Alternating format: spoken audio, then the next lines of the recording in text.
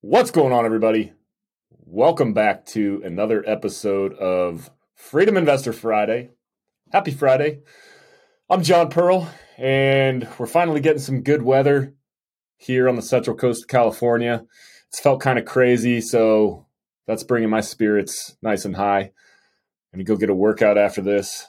But before that, I want to tell you guys what's going on with the first ever deal that I am participating in as a GP. It's something that we put together about a year and a half ago at this point. Started working on it. We closed in December of 2021, and that is a 304 unit portfolio in Mobile, Alabama. And it's been a great learning experience, to say the least. There's been some ups and some downs and some downs and some more downs. But luckily, things are starting to pull together. So a lot of people who purchased around that time were still purchasing using adjustable rate debt or bridge loans. So the way things work, if you're not familiar, is in order to get the best type of financing, the property has to be stabilized, meaning it has to be at 90% occupancy or higher. And many value add properties are not at 90% occupancy. So many properties with meat left on the bone or upgrades that still need to be made will still have vacant units or less than 90% of vacancy or occupancy, excuse me.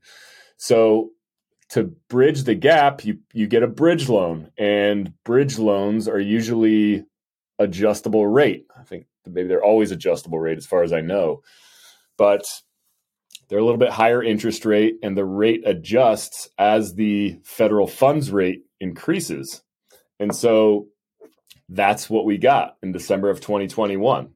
Well, the goal was to stabilize the property, deploy our business plan, which was to nothing crazy, typical apartment value add strategy. You turn the units, you give it a facelift on the outside, clean it up, make the place overall more appealing place to live. People will start moving in, increase the occupancy, get the occupancy over 90%, and then we refinance into long-term agency debt, which is Freddie or Fannie long-term agency debt, which is usually the best rate.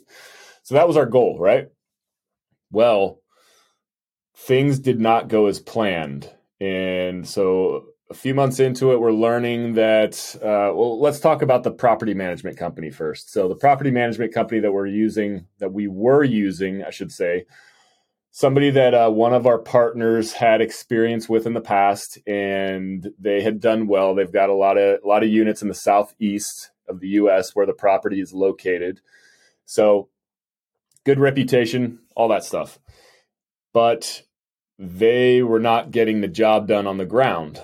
So what we were finding is that they were not very tough on the tenants as far as getting the rent collected and demanding that the rent get collected. So the previous owners of this property had owned the property for a long time, and they had a relatively low mortgage payment compared to what they brought in from rent. And so they didn't really care if the tenants were paying or whether they were paying as much as they should.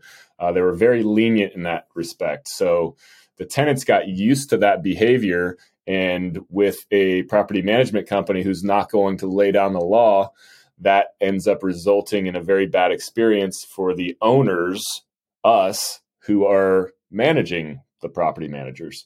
So that was a very difficult experience. And that, coupled with a couple of other things, March of 2022 is when the Fed started hiking the interest rates. So given that we had an adjustable rate loan, our debt service payment kept going higher and higher. And so that, combined with the lack of tenants paying their rent, made for an interesting experience, mainly negative cash flow. So other additional fun items that we've been dealing with, a couple months back, there was a fire that took down 16 of the units.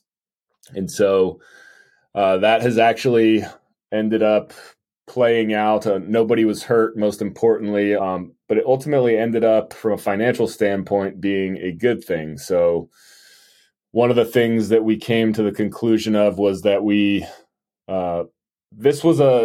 these 304 units were separated between two properties. I failed to mention. So the property that was performing the worst, we put on the market, and we recently just got it sold. Well, the purchase and sale agreement is being executed. It's finalized. And over the next month and a half, the property is going to be sold. So that, combined with the insurance payment that we're getting from the fire, we're going to take the proceeds from the sale and the insurance payment and then pay down the other the portion of the loan from the other half of the property. And that's going to lower our debt service payment, which is going to put us on a good trajectory moving forward. Additionally, we fired the PM, the property management company that I was mentioning in the beginning of this discussion. So those guys were not getting the job done. They reported when they left that we were at 86% occupancy. So we were thinking we would need to bring in this new property manager, and they would be able to get the final few units occupied, and we would be good to go for agency debt, long-term agency debt with a fixed rate. But once we brought in the new property management company, we found that wasn't the case. They were not accurately reporting their numbers, and the actual occupancy was far lower than that, below 80%. But the lesson we learned here, big theme of all this, is that I believe Warren Buffett said this, is that when the tide goes out, you see who is swimming with their pants down. And like I said earlier about the property management company we started with, they were well respected. They were doing well. They'd been operating for a number of years. But over the past decade in the real estate sector, pretty much anybody could be successful. Everything was going well. That's when I say when the tide goes out, you see who's swimming with their pants down. What that means is when things start getting tough, you find out who really is worth it and who can really get the job done. And so we realized that the property management company who we were working with was not getting the job done. And so that's when we switched over, and the new property management company is just kicking ass. So they've gone in and they've brought the actual occupancy up to, I think as we speak today, it's right around 87%, and we're already pre-leased for 3 or 4 other units at the moment, which should bring us right around the 90% mark. So they're doing business in a much better way than our previous property managers. So it's been a great learning experience up to this point. And so once we do get over 90%, we're going to apply for agency debt. And then from there, we have a number of options. Our original plan was for this to be a 6-year hold period, but this was before all of the madness begun in the financial markets, in the lending space. So when the debt markets start going crazy, everything in the real estate space starts going crazy as well. So we have multiple exit options at this point, and we're just going to analyze as we go. We're going to continue to implement the business plan, which is we're right about to start painting the exterior of the property that we still have. That's going to increase the curb appeal and make it look more modern, while simultaneously turning units and getting new quality tenants into the building.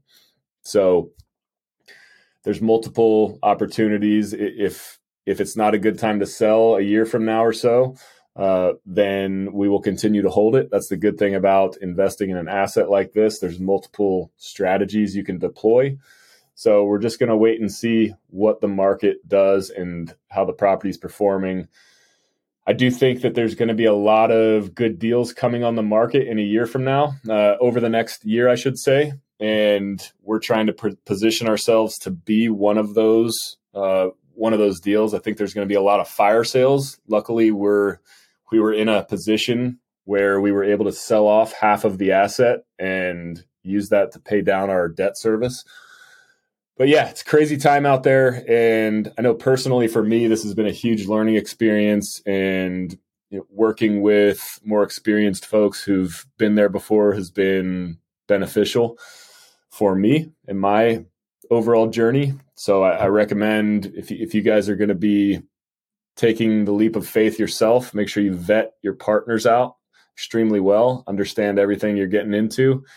And yeah, that's all I got for today. Just wanted to give you an inside look at kind of some of the stuff I'm going through on the asset management side of this business.